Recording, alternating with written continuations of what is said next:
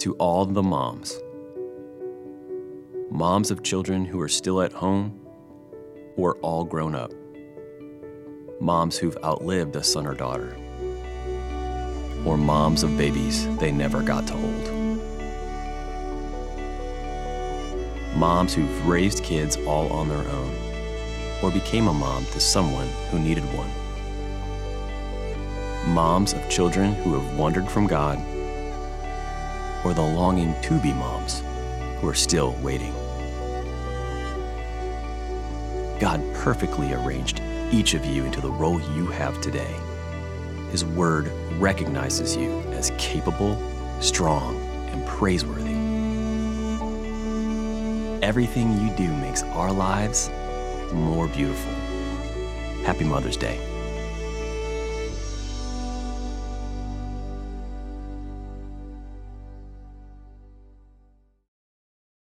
Hey everybody, Pastor Garey here.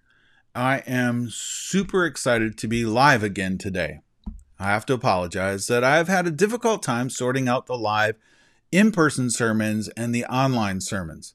Hopefully here in the near future, we can get all of that straightened out.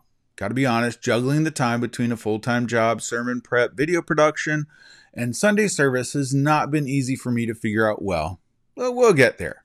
Today, however, we are celebrating moms everywhere. This sermon, however, isn't simply directed at moms, but also those women all around us that oftentimes act like a mother towards us. And listen, this can happen whether you are 5 years old or 50 years old. An older woman who is showing you love by speaking wisdom into your life is acting like a mother. An older woman who is stepping into your life and giving you to God is acting like a mother. Women all around us are so oftentimes acting like mothers in the lives of those around us. It can oftentimes be hard to see. But trust me, it is happening on a regular basis. Not to brag about my mother, but I have to. I have seen her many times step into a younger than her person's life and act in a way, well, that's motherly. Not because that person needs to be smothered by a mother, but because my mother is simply motherly. And today we are going to celebrate all those around us that do so oftentimes without even realizing they are doing it. We're going to celebrate these wonderful women today by looking at a passage that is often looked at on Mother's Day. 1 Samuel chapter 1, verses 1 through 28. And my hope is that when we are done here, we can better see not only the impact a mother can have on her children, but the impact that both older women and men can have on younger children and adults alike. Before we get started, I need to give a bit of a background to our story. Historically, Samuel's birth is going to occur at the end of the rule of the judges, which is recorded in the book of Judges. This is a very dark period of time for Israel. Most of Israel has turned away from God, and God has caused the judges to rise up among the people in order to provide leadership. This leadership should have been provided by the priesthood, but the people, we are told in the beginning of the book, had forgotten the Lord and turned to false idols. This oftentimes included the priesthood as well. Sorry, my dog wanted me to pet him. This is the beauty of doing sermons from home. Samuel will be the last of the judges that God will call. He will not only be a judge, but also a priest. Samuel's birth story represents a shift in the history of Israel and the way in which God interacts with Israel. God is going to eventually call Samuel to anoint the first two kings of Israel. The first king, chosen by the people, Saul, and the second king, chosen by God, David. Samuel's life represents a sort of a hinge in essence between the time of the judges and the time of the kings. And the role that Samuel and his birth play is very important. And we will see some of the contrast between these two time periods represented right here in his birth story. So let's get started in the beginning. in 1 Samuel chapter 1, verses 1 and 2, which read, "There was a certain man of Ramathaim, Zophim, of the hill country of Ephraim, whose name was Elkanah, the son of Jeroham, son of Elihu, son of Tohu, son of Zuph, an Ephrathite. He had 2 wives. The name of the one was Hannah, and the name of the other Peninnah. And Peninnah had children, but Hannah had no children." So before we get too far, I want to look at 2 other passages that mention Samuel's father Elkanah, because he does play an important role in our story that is oftentimes missed in understanding who Elkanah and eventually Samuel are in relation to the nation of Israel. So let's read through 1 Chronicles chapter 6, verses 26 through 27, and then 33 through 34. In and of themselves, they don't tell us a whole lot, but I'll fill in the blanks so that we understand the importance of these verses. Our verses read, Elkanah his son, Zophai his son, Nahath his son, Eliab his son, Jeroham his son, Elkanah his son, and Samuel his son. And then, here are the men who served together with their sons from the Kohathites. Heman, the musician, the son of Joel, the son of Samuel, the son of Elkanah, the son of Jeroham, the son of Eliel, the son of Toah. So I know, all that it says is the son of and the son of and the son of. But in the midst of all those sons of, we have both Elkanah and our child Samuel. It's important to understand that what all of these sons of is representing is the line of Levi. This makes them Levitical priests. They're essentially aristocracy within the nation of Israel. And more importantly, their line, the line of Kohath, among the Levites, was given the specific responsibility of what is called the duties of the tabernacle. So, we see that Elkanah's descent is priestly in nature. But we're given some additional information about Elkanah that's important for us to see, but that is typically missed. First, Elkanah was a true worshiper of God the Father. We read in 1 Samuel chapter 1, verse 3, "Year after year this man went up from his town to worship and sacrifice to the Lord Almighty at Shiloh, where Hophni and Phinehas, the 2 sons of Eli, were priests of the Lord." Now, God chose to tell us that Elkanah would leave his home yearly in order to travel to Shiloh so that he might offer sacrifices to worship the Lord Almighty. Second, we are shown that Elkanah took seriously his duties to provide for his family. Verse 4 reads, "Whenever the day came for Elkanah to sacrifice, he would give portions of the meat to his wife Peninnah and to all her sons and daughters." So God has chosen to share with us that Elkanah provided for his family. He didn't need to share this tidbit of information about Elkanah. In fact, it has very little apparent bearing on our story. But God did choose to share it. Why? Because it's important to see the acts of a godly man. Finally, we are shown that Elkanah loved Hannah, most likely his first wife, deeply. We read in verse 5, "But to Hannah he gave a double portion because he loved her, and the Lord had closed her womb." I say most likely his first wife because Peninnah was most likely taken as his second wife because of Hannah's barrenness. Of course, it's also important to see that this is the result of the work of the Lord upon Hannah. And so Hannah's inability to have children is serving a purpose in the story of the people of God, as is Peninnah's presence as an antagonist in our story. Regardless of the fact that Hannah was unable to provide a son for Elkanah, which was very important for a man during this time period, we can see that he deeply loved his wife. So God has presented us with what I would call a man among men, a representation of manhood that is being lost in our present cultural climate of androgyny, a man who loves God, provides for his family, and loves his wife. Elkanah is a man among men. Now, let's look at how God presents to us Hannah, the mother in our story today. The first thing we read about Hannah is found in verse 2, which reads, "He had 2 wives. One was called Hannah, the other Peninnah. Peninnah had children, but Hannah had none." The very first thing that God chooses to share with us about this woman is that she was unable to have children. During a time when children were so important, Hannah was barren. To be barren during this time would have meant a woman had little to no value whatsoever. Today we find that very difficult to believe, but things were very different then, and the need for children served a different purpose then as well. A second thing that we read concerning Hannah in our story is that she was loved greatly by her husband. We've already discussed this in verse 5, so I won't belabor the point, but just to say it one more time, Hannah's husband loved her very much. Husbands, a word of wisdom. Bless your wife with your love, and she shall pass that blessing on to her children. You see how that works? Then, in verses 6 and 7, we see a very different story.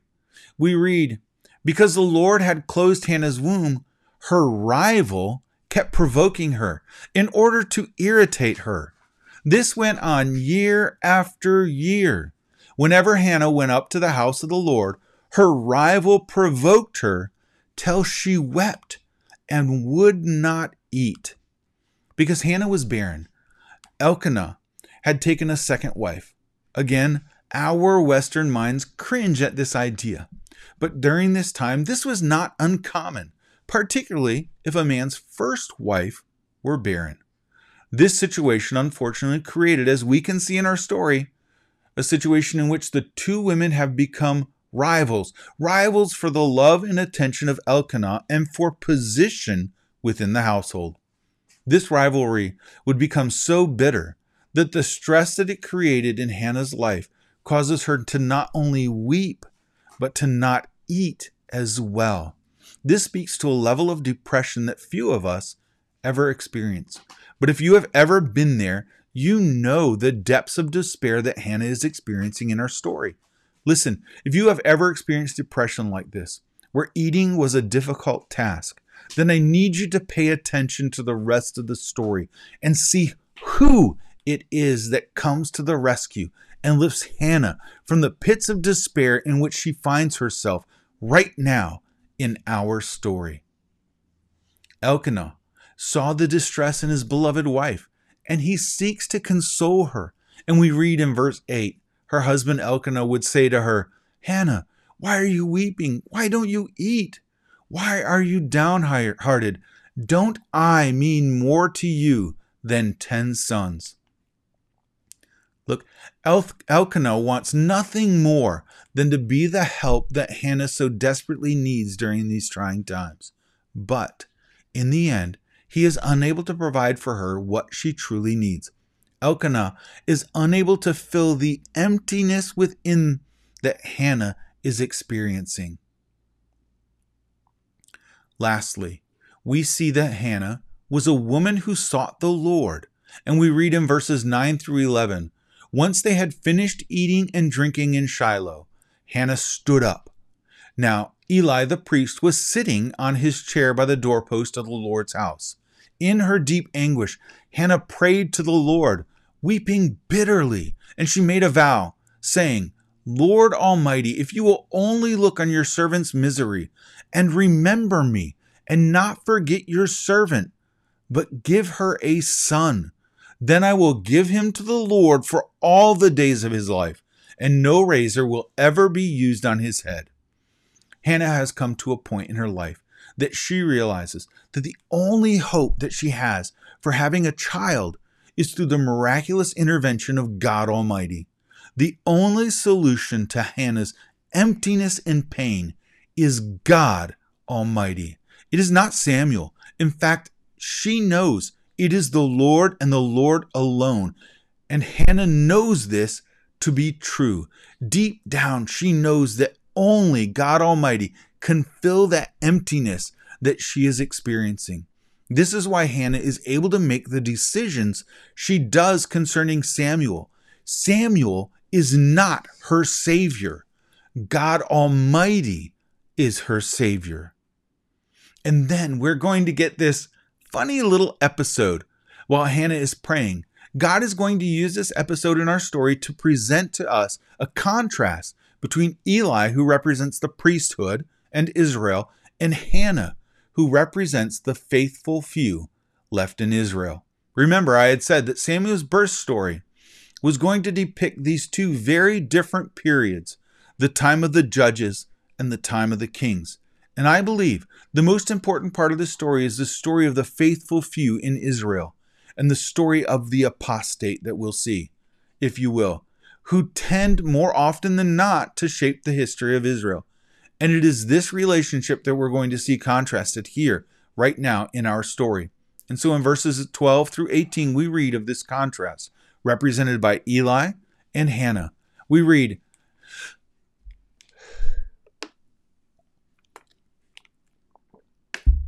as she kept on praying to the Lord, Eli observed her mouth. Hannah was praying in her heart, and her lips were moving, but her voice was not heard. Eli thought she was drunk, and said to her, "How long are you going to stay drunk? Put away your wine." "Not so, my lord," Hannah replied. "I am a woman who is deeply troubled. I have not been drinking wine or beer. I was pouring out my soul to the Lord. Do not take your servant for a wicked woman. I have been praying here out of my great anguish and grief." Eli answered, "Go in peace, and may the God of Israel grant you what you have asked of him." She said, "May your servant find favor in your eyes." Then she went her way and ate something, and her face was no longer downcast. Hannah, the godly woman, is praying without words, though her mouth is moving, because mere words were unable to express the depth of grief and anguish she is experiencing. Eli, the priest. Eli, a man who should be a shepherd of the flock of the Lord. Eli, the one called to be intermediary between God and his people, immediately assumes the worst of this woman. He never asks a question. He simply assumes she is drunk. Why? Because the fact is that most people who were knelt down mouthing nothing during this time period were most likely drunk.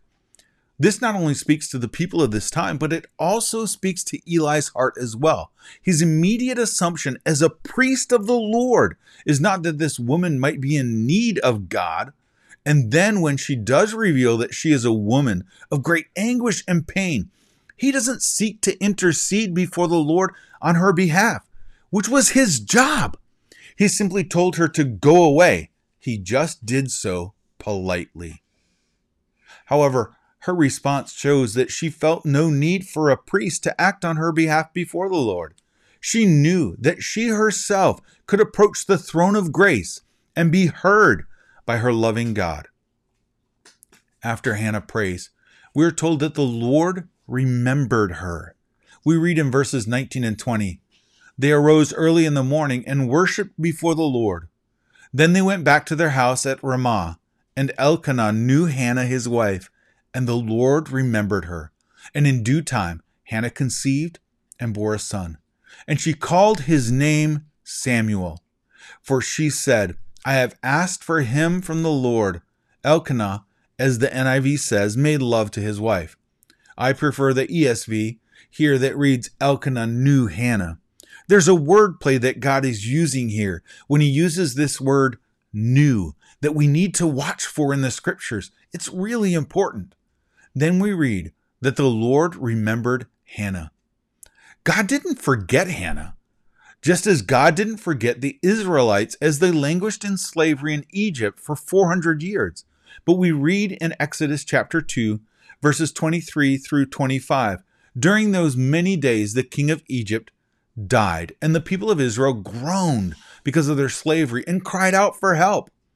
Their cry for rescue from slavery came up to God, and God heard their groaning, and God remembered his covenant with Abraham, Isaac, and Jacob. God saw the people of Israel, and God knew. Look, God didn't forget his covenant with Abraham, Isaac, and Jacob. It is simply the easiest way of expressing the fact that it may seem like such to us.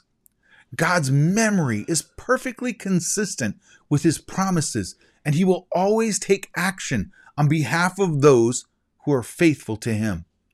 It may not be how or when we would like.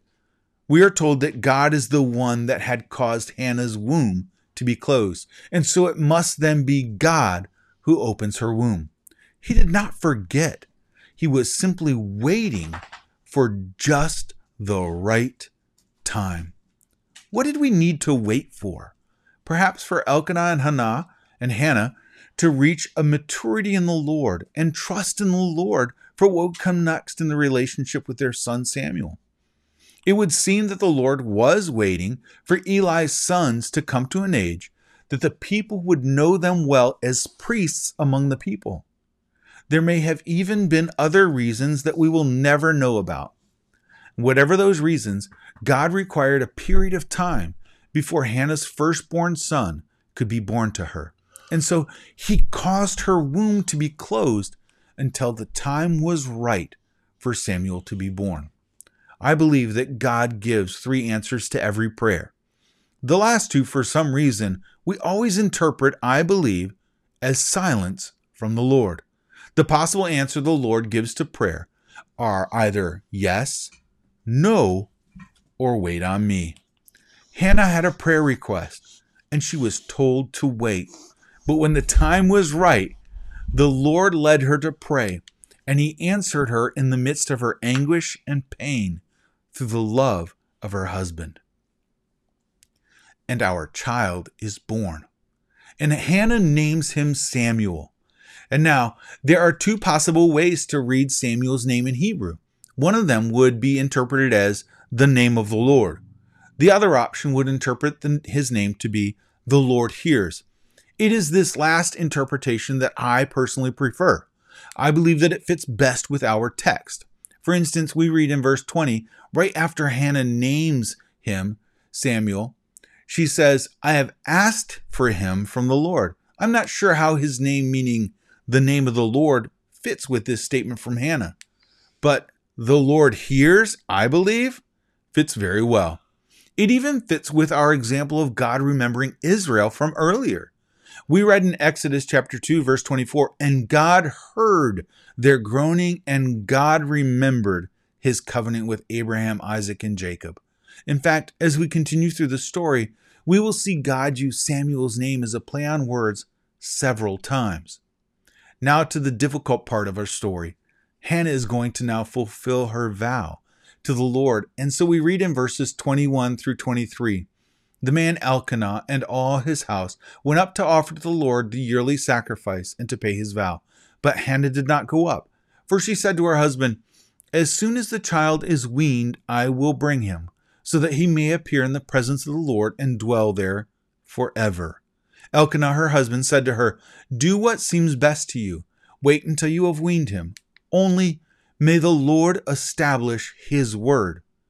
So the woman remained and nursed her son until she weaned him.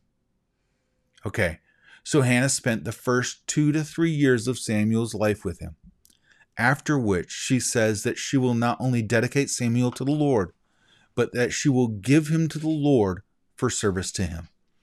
One of the most difficult and yet most important things that a mother can do is trust that the Lord has her children within his very hand.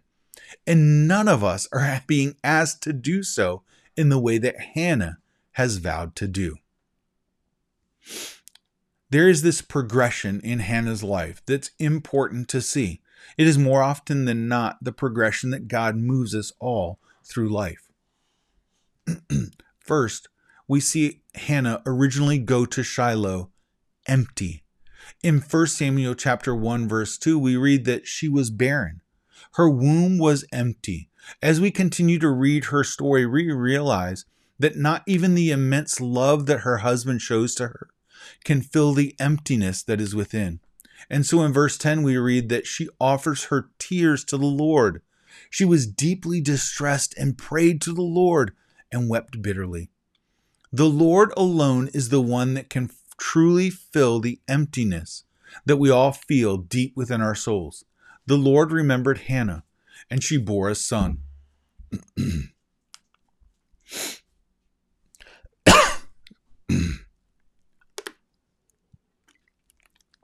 Sorry. Then her womb is filled, and the emptiness that was present is now filled with joy. And Hannah responds rightly. She returns to Shiloh, this time filled, and she offers everything to God. We read in verse 24 through 25, and when she weaned him, she took him up with her, along with a 3-year-old bull, an ephah of flour, and a skin of wine, and she brought him to the house of the Lord at Shiloh. And the child was young. Then they slaughtered the bull, and they brought the child to Eli. She rejoices and worships in the Lord, and she takes the greatest blessing she had ever received from the Lord, and she gives it back to God as a blessing for others. Wow! What a testimony to Hannah's trust in the Lord. Then she says to Eli the priest, and she said, "Oh, my Lord, as you live, my Lord, I am the woman who is standing here in your presence, praying to the Lord. For this child I prayed, and the Lord has granted me my petition that I made to him. Therefore I have lent him to the Lord. As long as he lives, he is lent to the Lord." And then our story concludes with what has to be one of the greatest descriptions a man could ever have spoken concerning him. We read about Samuel, and he worshiped the Lord there. Samuel grew to be a man of God. So what? So what about us? How does this fit in our lives? First and most importantly, I hope from our story we can see that children are a gift from God. We read in Psalm 127, verse 3, "Children are a gift from the Lord. They are a reward from Him." Hannah uniquely understood this in that it took the miraculous work of the Lord for her to conceive and give birth to Samuel.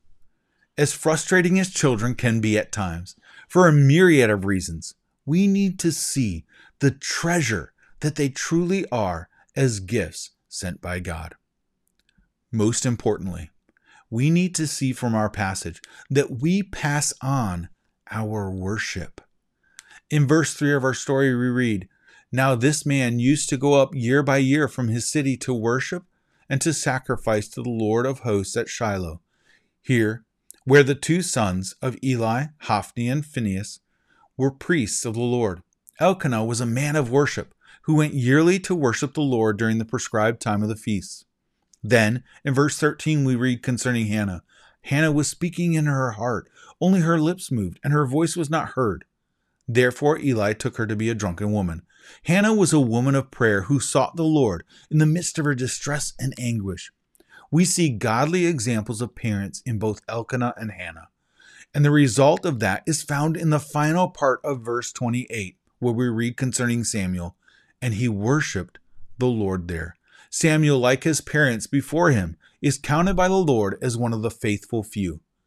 Now, I didn't intend this when I chose these 2 verses to show the faithfulness of Elkanah and Hannah, but both of these verses mention Eli. Eli is the priest who will raise Samuel and teach him the way of the priesthood. However, it does not appear that Eli is a man who passed on his faith to his own children.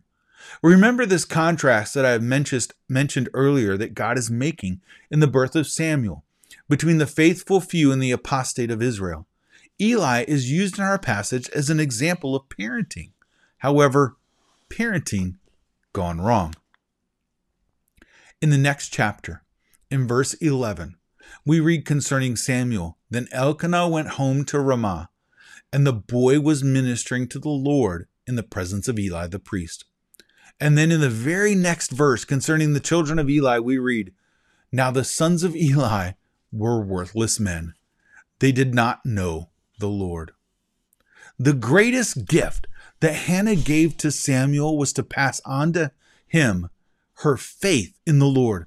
This truth has never changed and will never change. The greatest gift a mother or father can give to their children is the gift of their faith in the Lord. We give this faith. We give this gift by practicing our faith daily before our children. In whatever we do, we must do it unto the Lord so that our children will see and learn the greatness of our God. The second greatest gift that Hannah gave to Samuel was to trust the Lord with Samuel's life in every respect. Eli was not the greatest of men to entrust Samuel with. However, it was not Eli that the faith and trust was being placed in. It was in the Lord. How far are we willing today to trust the Lord with the care of our children, physically, psychologically, socially, and spiritually?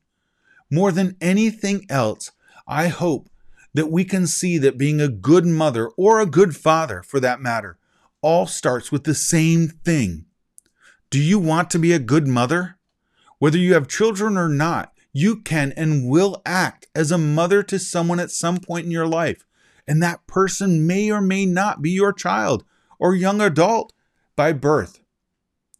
The thing that is of most importance and has the greatest impact on your children is the very depth of your relationship with God.